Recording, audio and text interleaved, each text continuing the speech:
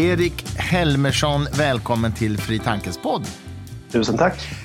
Du är ju aktuell med en roman nu som just har kommit ut som heter De där ute.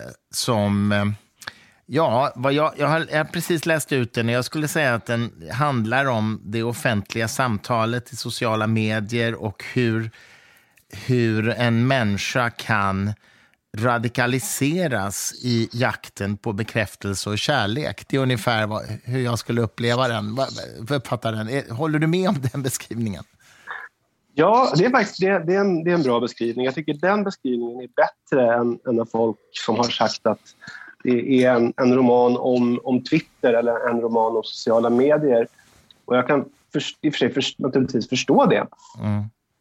För själva spelplatsen är ju till viss del sociala medier. Men jag blir glad för alla som inte läser den som en roman om Twitter. För att för mig så är det viktiga i boken, det är vad som händer med huvudpersonen. Hur han påverkas som person av det samtalsklimat vi har idag. Vad som händer inne i honom, vad som händer i människor. Människor som inte riktigt får den uppskattning, den kärlek, den uppmärksamhet som de tycker att de förtjänar kanske, eller som de tycker att andra får. Mm. För min del så är det en roman om kärleksbrist och åldrande och otillräcklighet och känslan att ha passerat sin kulmen. Det är väl mycket det. Mm. Att vara medelålders plus nästan, han är väl i 50-årsåldern drygt. Och känna att man har pikat helt enkelt. Man har ingenting så mycket, man har ingenting kvar att vänta på. Om man ser på i termer av yttre framgång framförallt och yrkesbekräftelse och sådär. Vi kanske ska säga någonting om Mikael Petersen som är huvudpersonen. Han är alltså riksdagsledamot för Moderaterna, eller hur? Och har liksom hela sitt liv siktat in sig på en politisk karriär. Och sen så har han känt att han aldrig riktigt fick de här rollerna som han hade önskat, eller hur? Och så börjar han twittra så att säga mer och mer radikalt liksom. Och han börjar få massa följare som gillar att han uttalar sig raljant, arrogant, svepande om invandringen och sådär. Alltså, jag kände när jag läste det här, för det första så kände jag hur svårt, alltså han skriver ju fruktansvärda saker på Twitter, men det är svårt att inte tycka jävligt synd om honom. Eller hur? Det är ju en otroligt sorglig människa liksom, med en mobbad i barndomen och oälskad av sin son och sådär. Hur växte den här karaktären fram i dig? Vad hämtade du inspiration låter konstigt. Vad hämtade du erfarenheterna ifrån? Jag kan säga precis hur det föddes. Den allra första embryot till Mikael i boken. Det var för ungefär 10 år sedan så kom jag i kontakt med en riksdagsledamot som var en sån här riktig, som man brukar kalla för backbencher. Han hade ingen framträdande roll i partiet, utan han var en trotjänare kan man säga. Och jag tror inte att, alltså, om du skulle fråga 1000 väljare så skulle en kanske känna igen honom. Så väldigt anonym person. Och den här riksdagsledamoten, han började väldigt tidigt att ställa kritiska frågor om invandringen. Och det här var på en tid innan när det fortfarande var svårt att diskutera invandring på ett bra sätt i Sverige. Att det var oerhört starka känslor och det var, kan man säga, liksom väldigt kontroll över vem som sa vad. Det var liksom lätt att säga fel sak, använda fel terminologi. Det var lätt att bli liksom misstänkliggjord i den debatten, kan man säga. Och den här riksdagsledamoten, han var skeptisk till den svenska invandringspolitiken tidigt och började ställa frågor i det här sammanhanget som vi träffade. Så började han ställa den typen av frågor som, men är det inte konstigt ändå? Liksom man ser de afghanska afghanerna som kommer, de ser ju, ser man inte att de är över 20 år och ändå så kallas de för barn. De säger att de är 15 och de har kastat sina pass. Är inte det jättekonstigt att man inte kontrollerar hur gamla de är?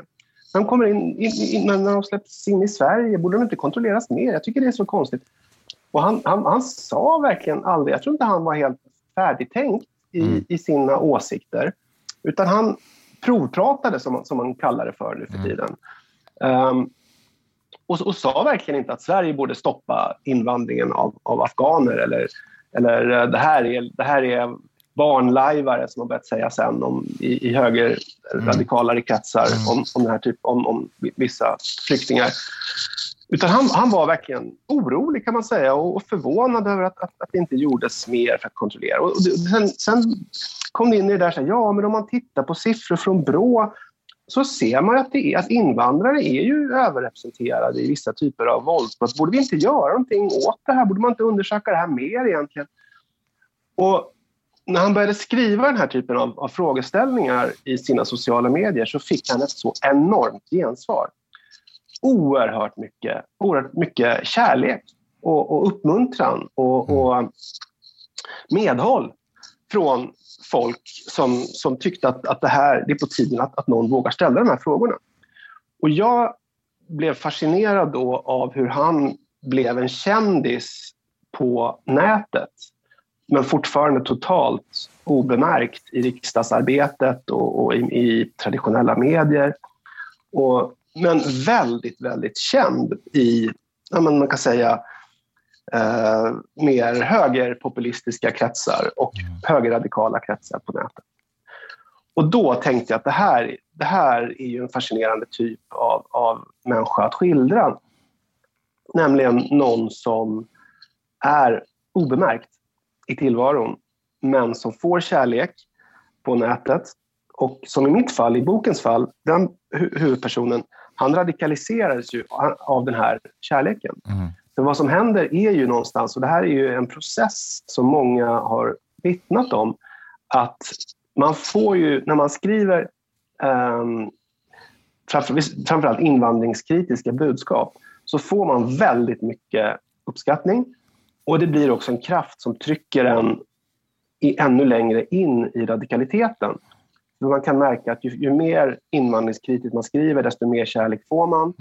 Och om man backar lite och säger att nej, men jag menar verkligen inte att vi ska ha ett asylstopp eller så, utan jag tycker bara att man ska till det. Då kan man få jättemycket kritik från de som förut älskade den. Och den som har skildrat det här väldigt ingående är ju Ann Heberlein. Både i böcker och i debattartiklar. I boken Fallet bland annat, ja. Precis så. Och där är det ju väldigt väl skildrat av hur lätt det är att bli påverkad av sin publik. Och då är frågan om man som debattör driver opinionen framför sig eller om man drivs framåt av opinionen så att säga. Och jag tror att det är väldigt lätt och det är väldigt många som vi har sett i politiken idag som har radikaliserats av sin politik på nätet.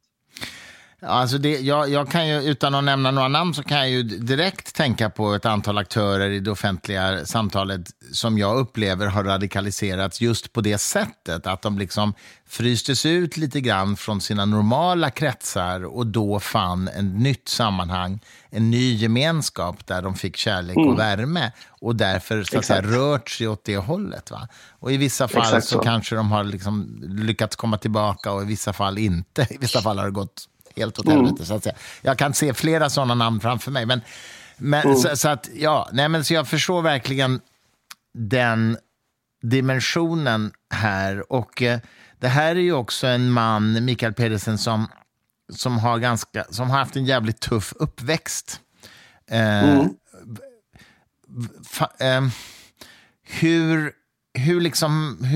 Hur hittade du källorna till det? Ja, där har jag fått gå tillbaka till min egen ungdom. Ja. Var du utanför som barn själv? Nej, jag var väl så här. Jag var ganska sent utvecklad, inte minst mentalt. Jag känner igen mig i detta nämligen, det är därför jag frågar. När jag tänkte tillbaka på min uppväxt som vuxen, speciellt högstadiet, så tänkte jag, men hur stod jag ut Jag var en sån tönt. Jag var liksom så bekräftelsesökande och så oförmögen att få någon sorts popularitet. Liksom. Och det var ju viktigt att ha kompisar och vara kompis. Och jag hade verkligen inte det. Jag hade vänner, men väldigt få. Och vi var aldrig liksom, vi tillhörde aldrig någon av de tuffare i umgänget. Och när jag tänker tillbaka, så jag funderar på hur tusan stod man ut med högstadiet egentligen. Och i mitt fall har jag kommit fram till det att jag var för omogen för att fatta hur jobbigt det var. Jag hade inte den självinsikten.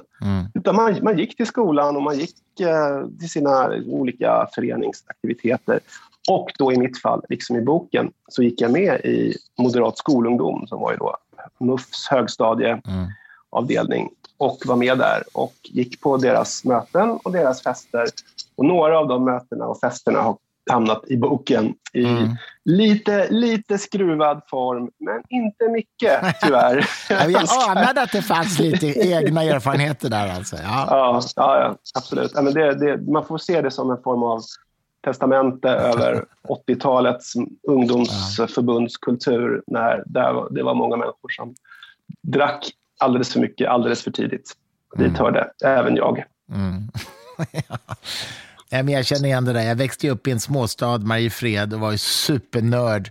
Och för att ta mig ur nördigheten, jag gick ju inte till politiken, jag startade ju ett popband istället liksom, och fann den liksom, kanalen. Men det fyllde ju samma funktion, fast bara olika versioner liksom, utav det. Det var nog ett mer effektivt sätt att bli poppis, tror jag. ja, det kan vi diskutera någon gång. Men roligare framförallt. Ja, precis.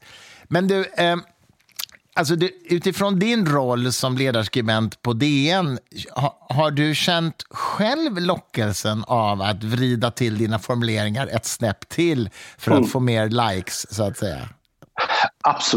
Absolut. Och det där är ju någonting som jag tror nästan alla offentliga debattörer känner igen sig i. Det där med Gud må förlåta mig somliga rader.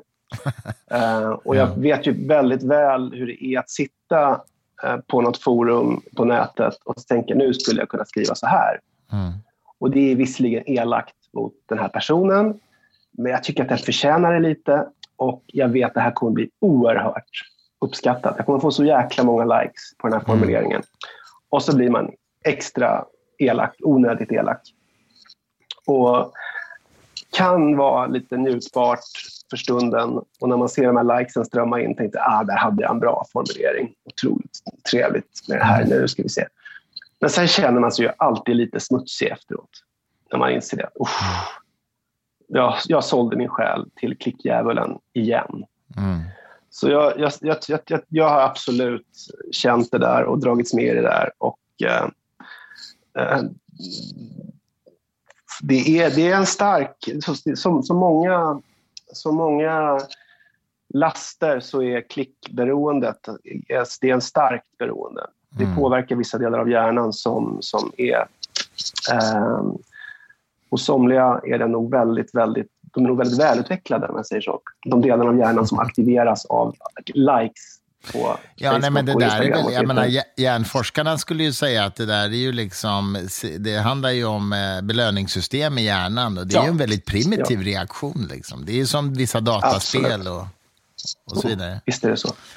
Visst är det så. Men alltså, det där är ju fantastiskt intressant. Det där kan ju du mycket mer än jag, men just hur olika funktioner på nätet påverkar olika människor olika mycket. Jag senare tid började bli mer och mer fascinerad av det här Facebook Watch, som är liksom deras TikTok-variant, där man liksom sitter och tittar på ganska mer eller mindre korta klipp som anpassas efter ens egna preferenser.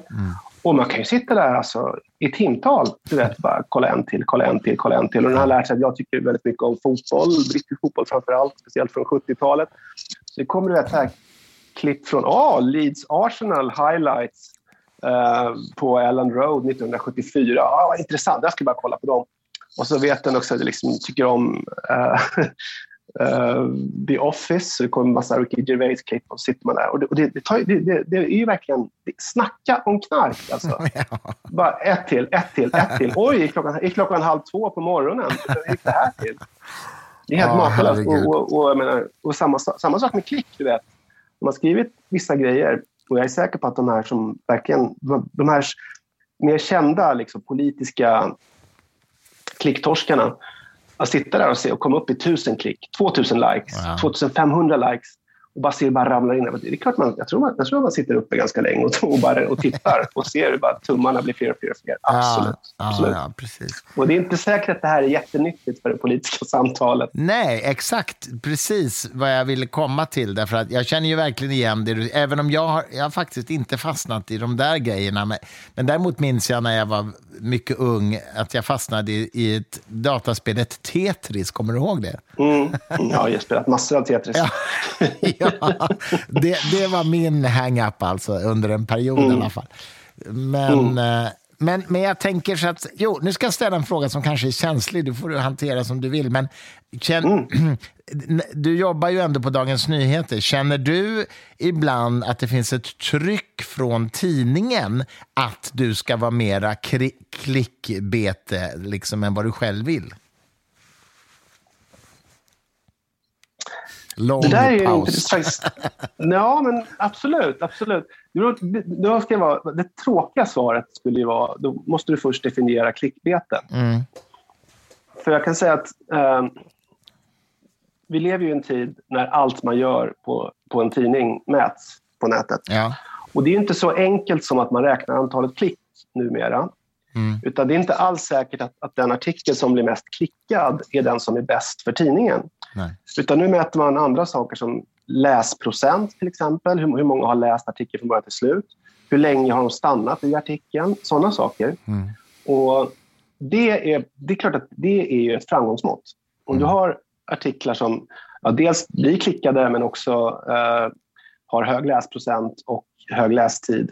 För att inte tala om du har många artiklar som leder till köp. Det vill säga att folk läser din artikel, det kommer upp den här spärrutan, nu kan du prenumerera här, och folk prenumererar för att kunna läsa färdigt artikeln.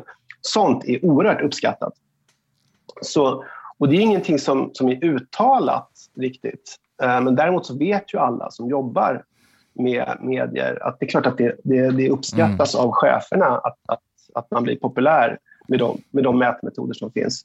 Vad jag aldrig har upplevt det är att liksom någon chef på tidningen skulle säga att nu måste du skriva lite mer populistiskt här så att du får fler klick. Ja, jag fattar.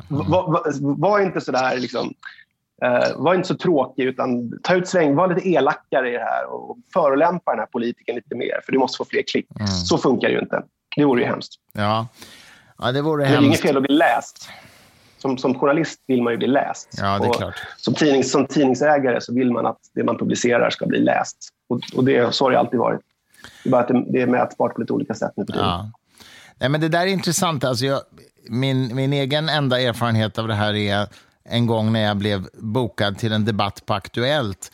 Och du vet, de ringer ju och researchar innan vi skulle ha den här debatten. Och sen då efter researchen så ringer de och avbokar mig med argumentet att nej, men du hade lite för nyanserad ståndpunkt. Det skulle inte bli någon bra debatt. Och det tyckte jag var lite beklämmande när public service har den typen av mått för en liksom. Ja, en det är klart om man vill ha inslaget för att verkligen visa för tittarna vad de två ytterkanterna i en fråga säger. De vill få fram argumenten från båda hållen. Så att de vill verkligen ha en moderat och en vänsterpartist. Och så kommer någon där och försöker vara lite centerpartistisk och säga att de båda har rätt. Liksom. Då kanske det är därför. Jag förstår precis vad du menar, men det behöver inte betyda att man inte alltid vill ha nyansering. Utan det kan vara att just i den här debatten vill man ha mer svartvita argument. Jag har råkat ut för samma sak flera gånger, Christer, så jag vet precis att man blir sur. Man tycker att just mina argument hade ju behövts här. Exakt. Speciellt när man ser de här två pajasarna sen som står där liksom och kastar pajer på varandra. Tänker man där, jag hade min röst så hade det varit precis. Du, jag måste bara fråga, du slutar ju boken med en super cliffhanger. Hoppar han på? Ja, det kommer ju inte du svara på i den här podden, det fattar ju jag, men man undrar ju om man hoppar på det här superradikala alternativet eller inte. Ja, jag ska inte spoila för mycket här, men absolut. Jag skulle tro att man kan ändå säga att till saker tenderar ju att ställas på sin spets. Och jag tror att alla... Säg så här, det är väldigt många moderater som blivit liksom oerhört mycket mer invandringskritiska än vad partiet var för 10 år sedan, förstås. Vilket inte är konstigt, för hela samhällsdebatten har gått åt det hållet. Och så hör man ofta, när man ser dem få kritik i olika sammanhang, att kritikerna säger, men du kan gå till Sverigedemokraterna på en gång. Varför håller du på och kallar dig för moderat? Och jag är helt säker på att den frestelsen finns många politiker. Att de tycker att de är lite för tillbakahållna. Och man har sett en del. Alltså, politiker byter ju parti. Och det är ju inte konstigt. Och jag tror verkligen också att liksom i Sverigedemokraternas led så finns det säkert också en sugkraft från AFS, Alternativ för Sverige. Som är ju liksom verkligen det riktigt högerradikala partiet i Sverige. Ja, visst. Och det är många flera som har hoppat över dit också, från Sverigedemokraterna till Alternativ för Sverige. Och jag är lite nyfiken på just det, för det blir ju någonstans konsekvensen för min huvudperson, för Mikael, att han som moderat radikaliseras mer och mer och mer. Det blir en konflikt inom partiet och inom samhället som vi inte ska liksom berätta för mycket om. Och han får då propåer förstås, både från Sverigedemokraterna och från ännu mer högerradikalt håll. Och då måste han ju på något sätt ta ställning till det. Och det där är ju intressant, för du nämnde förut att du vet liksom flera debattörer som har radikaliserats så till en grad så att man nästan kan kalla dem för liksom halvnazister åtminstone nu, från att ha varit liksom fullständigt vettiga. Ja, det finns ju sådana. Det finns ju hela skalan, men där jag ändå upplever en radikalisering mer eller mindre, så att säga. Det finns både och. Om vi talar om de som radikaliseras mer, det finns ju några stycken, så tänker jag att där är det ändå det måste ju ändå vara någon sorts själslig konflikt att vilja gå så här långt. Vill jag vara den personen som förknippas med de här värdena. Och jag tycker att det är så oerhört intressant här, och det skriver jag en hel del om i boken. Den här konflikten mellan att vara en person med en viss vänkrets, ett visst sammanhang, och sen radikaliseras så mycket så att ens gamla vänner börjar titta snett på henne. Då tycker jag, vad är det som händer här? Och det kan vara så att man fortfarande själv är en vettig person, men man får stöd av människor. Du vet, man kan säga att man skriver någonting på Instagram, och så har man en följare som kallar sig för ska vi säga vit riddare 52735 som svarar bra, väl skrivet, jag håller helt med, Sverige behöver fler som du. Och så går man in på den här vit riddares profil, och då ser man att inlägget innan handlar om hur judarna försöker få alla att ta covid-vacciner. Inlägget som man har skrivit innan det handlar om att förintelsen är överdriven. Inlägget innan det handlar om att Morgan Johansson ska hänga sin lyktstolpe i Finspång. Och så tänker man, men oj, den här killen tycker att jag är bra. Han tycker att jag har rätt. Han tycker samma sak som jag. Och det måste ju vara någonstans... Där är ju en varningssignal. Och en tröskel som jag inbillar mig att det kostar lite att kliva över ändå för en människa. När man märker att man har för många sådana supportrar. Lite som i fotboll. Liksom. Vad gör AIK för fel? När de plötsligt har supportrar som börjar slå sönder Uppsala när man möter Sirius. Liksom. Och har slagsmål i grusgropar. Någonstans måste ju då klubben börja fundera. Gör vi verkligen allting rätt? Finns det då liksom skäl till att de här supportrarna dras till oss? Och lite så funkar i politiken också, tänker jag. Ja, men jag tänker samtidigt att det finns ju alltid en escape från det, som är att den där idioten, det har jag ingenting med att göra, men han tyckte att just det här jag sa var bra. Det får han väl tycka om han vill, liksom. Eller hur? Ja, risken är ju då om det finns liksom 1000 sådana idioter som gillar det jag gör och som återkommer gång på gång till hur bra jag är. Då kan man ju fundera på om man gör allting rätt. Ja, onekligen. Jag tyckte en aspekt av din bok som berörde mig kanske extra mycket, det är ju det här, hans stora kärlek till sin son, som ju förskjuter honom helt för att för att han är så radikal då. Och sonen är ju liksom åt andra hållet. Och det där tycker jag var jättejobbigt att läsa. Jag har ju själv en son som är 12, som än så länge tycker att pappa är ganska bra, så att säga. Men jag inser ju att det kan ju komma en tonårsrevoltperiod. Och fy fan vad jobbigt det måste vara. Ja, det är egentligen, det vore konstigt om det inte gör i någon form. Man bara hoppas och ber att det ska vara liksom någon form av hanterbar tonårsrevolt. Jag har ju två döttrar som båda är vuxna nu. Och men det är roligt att du tar upp det där. För det är ju någonstans, det finns ju mycket i boken som inte har någonting med politik att göra alls. Utan handlar om bland annat om att vara skild och om att ha eller att ha tonårsbarn och försöka upprätthålla den typen av relationer. Och det där, alltså jag har ju, mina döttrar och jag har haft enorma konflikter. Och jag har verkligen insett det att det är det som är det värsta som förälder, att man, när de är ganska små så har man ändå väldig makt över dem. Men den makten eroderas ju ganska snabbt. Och man når ju en period när man faktiskt kan hamna i det läget att man kan inte ställa ultimatum alls till sina barn längre. För att barnet har alltid den sista liksom domedagsvapnet. Att barnet kan säga så här: okej, men då går jag ut ur ditt liv och kommer aldrig tillbaka igen. Och det säger ju inte föräldrar om det inte något fullständigt sjukt har hänt. Nej, visst. Men barn har alltid det där. Och då måste man som förälder, för de allra flesta så går det ju tack och lov aldrig så långt. Men det finns ju ändå där att förhålla sig till som förälder. Hur mycket kan jag hålla på och försöka liksom vara pappa och styra den här personens liv och säga nej, du får inte göra det här, du får inte göra det här. Du måste bete dig på det här sättet. Du får absolut inte bete dig så. För om du gör det, då blir det konsekvenser. Och så vet man ändå att barnet sitter där med liksom nyckeln till kärnvapensilon. När den bara kan säga det. Att jag vill inte ha med det att göra mer, kan man säga. Och då är man ju rökt. Ja, alltså extremt ångestfyllt. Jag kan så mycket identifiera mig med detta som förälder, även om jag inte har upplevt det själv än, så att säga. Men jag kan verkligen känna in det. Och det är det jag tycker är så bra med den här romanen, att den här personen blir ju en sån otroligt riktig människa, trots att han skriver en massa jävligt puckade saker, så att säga, på Twitter. Va? Men en väldigt stor del av romanen handlar ju om den här stackars sårade människan, liksom.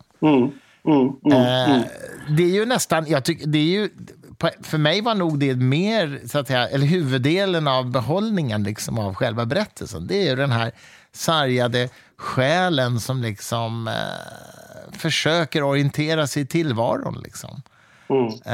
Jag brukar tänka ibland att man går aldrig ur högstadiet. Vissa människor kanske gör det, andra gör det absolut inte. Man har fortfarande där i hela livet, så förföljs man av det där. Var befinner jag mig i hierarkin? Är jag omtyckt? Kommer någon att bli kär i mig? Får jag den bekräftelse jag behöver? Tycker inte de andra att jag är en tönt? Och man kan vara, du vet, man kan säkert vara USAs president och 79 år eller vad han nu är, Joe Biden. Och fortfarande tänka att tycker de att jag är töntig. Men visst. Den förra presidenten, han var egentligen mycket coolare än jag. Märker alla det? Liksom att jag inte är lika cool som han. Jag tror verkligen att det där sitter liksom fortfarande i. Man sitter fortfarande och liksom beundrar de här riktigt coola typerna i en sån omgivning som bara inte verkar bry sig. Sköna lirare, liksom. Så kommer man själv aldrig bli. Jag tror det är hemskt sant. Jag tror du har helt rätt i det. Alltså, får jag fråga, när du liksom researchade för den här boken, eller vad man ska kalla det, träffade du personer som du skulle säga har radikaliserats på det här sättet och av de här skälen? Inte just under liksom, som ett medvetet arbete med boken, men de stöter man ju på jämt. Sociala medier, dagligen på Twitter till exempel. Ja, men har du suttit ner med dem och pratat med dem över en kopp kaffe? Liksom? Några? Nej, det kan jag inte säga att jag har gjort. Nej, faktiskt inte.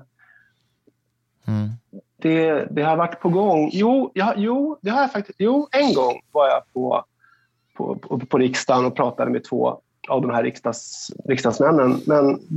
Och det var jätteintressant. Men det var inte heller i syfte att researcha boken, utan det var mer som en, du vet, jag har snackat skit om er på Twitter, ni har snackat skit om mig. Ska vi inte träffas och prata? Och så gjorde vi det. Och det är ju som man kan räkna ut att sådana möten är ju väldigt, väldigt trevliga. Och människor är på ett helt annat sätt när man möter dem öga mot öga. Och det är det som är den stora faran med sociala medier. Att man tenderar att bli både att ses som och bli en mycket värre version av ens jag än vad man är när man träffar människor. Och jag är helt säker på att det här är ju en stor förklaring till att samhället har blivit så polariserat. Så är det just sociala medier. Att man kan gräla med människor som man inte träffar. Och det är ju det är farligt faktiskt. Ja. Det är väldigt, väldigt farligt. Dessa Facebookgrupper som handlar om hur man bäst uppfostrar grekiska landsköldpaddor. De utvecklas till våldsamma krig om vaccin. Och den nya världsordningen. Och den stora återstarten. Och bara, du borde inte få ha landsköldpaddor överhuvudtaget när du är så jävla dum i huvudet. Vad fan menar du? Alltså, tänk mig, de här människorna hade säkert älskat att bara sitta ner med varandra och ha sina sköldpaddor på ett bord liksom, och prata om dem. Och jag tyckte att allt var toppen. Men i sociala medier blir folk galna. Ser du någon liksom lösning på det här? Eller tänker du att vi bara måste förhålla oss till det här helt enkelt? Och leva med det? Jättebra fråga, alltså Christer. Jag vet inte, har någon lösning. Alltså grejen är, för det första så, alltså, just vad gäller Twitter så måste man alltid komma ihåg det man så lätt glömmer. Det vill säga att det är så liten del av offentligheten är Twitter. Twitter är så ointressant som medium egentligen för att det är så få människor som är engagerade där. Sen är det så att väldigt många makthavare är engagerade där visserligen. Så att det är ju skevt på det sättet. Men jag tror att en sak som kanske är bra, nu är det fortfarande en clash att många av oss som är ute i sociala medier har varit så oerhört vana vid en värld där de inte fanns. Och jag tror ju att de människor som växer upp där är självklart att gräla på Facebook och självklart att avfölja folk på Instagram och sen följa dem igen när man är sur. De kanske har lättare att navigera i det här. Vi lever i någon sorts hybridvärld där vi gör så att fortfarande liksom inte riktigt kan hantera det starka vapen som sociala medier är. Och vi tar åt oss kanske mycket mer för att vi är inte vana vid att folk kallar oss för idioter liksom, dagligen. Men om du vuxit upp med sociala medier så vet att det är tonfall som inte är detsamma. Så jag hoppas ju. Och sen så tror jag alltid mycket på den här vågrörelsen. Min bok har ju en sorts kulmen när saker går riktigt, riktigt, riktigt illa. Och efter det så kommer ju alltid en period av normalisering när folk tar ett kliv tillbaka och tänker helvete, vad var det här som vi ägnade oss åt igen? Hur kunde vi hålla på så här? Och ibland så är det ju mindre saker. Ibland så kan det vara ett krig som faktiskt ger en avradikaliserande effekt. När andra världskriget äntligen var slut så vi tog en Marshallplan. Vi tog en demokratisering av Tyskland och av Japan. Vi tog ett stort samarbete som mynnade ut i EU. En enorm liberalisering svepte över världen. Och saker blev mycket, mycket bättre. Och det var bara otur att det hade krävts ett förödande krig för att folk skulle fatta att vi kan inte hålla på så här. Och sen så träffas det upp igen. Folk glömmer ju liksom bort hur stämningarna var före kriget och att de faktiskt ledde till ett krig. Och jag tycker, och man har ju sett, och det är intressant nu med Ukraina-konflikten, att man har ju sett redan där att det blivit någon form av normalisering ändå, eller rättare sagt en avkylning. Och många av de här kontorna som försvarade Ryssland tidigare försvarade Putin och sa att liksom västvärlden är en sorts homosexuell, liberal sörja som inte kan liksom främja normal sund manlighet. De har ju faktiskt hållit lite lägre profil nu i en månad. För att de förhoppningsvis ser att det här kan leda till och att Putin var visst ingen räddare. Han var faktiskt liksom en krigsherre. Så jag tror inte att polarisering kommer kunna fortsätta. Och jag hoppas att det inte behövs något så drastiskt som ett världskrig för att vi ska inse det. Att det kanske blir någon form av mindre urladdning som gör att människor återgår till någon form av rimlig eller att man kommer in når insikten att våra meningsmotståndare vill inte illa. De gör inte det de gör för att förstöra världen eller för att vara elaka mot oss personer, utan de har en god vilja att faktiskt vrida samhället till det bättre. Ja, jag förstår vad du menar. Ja, vi får verkligen hoppas att det är du? så.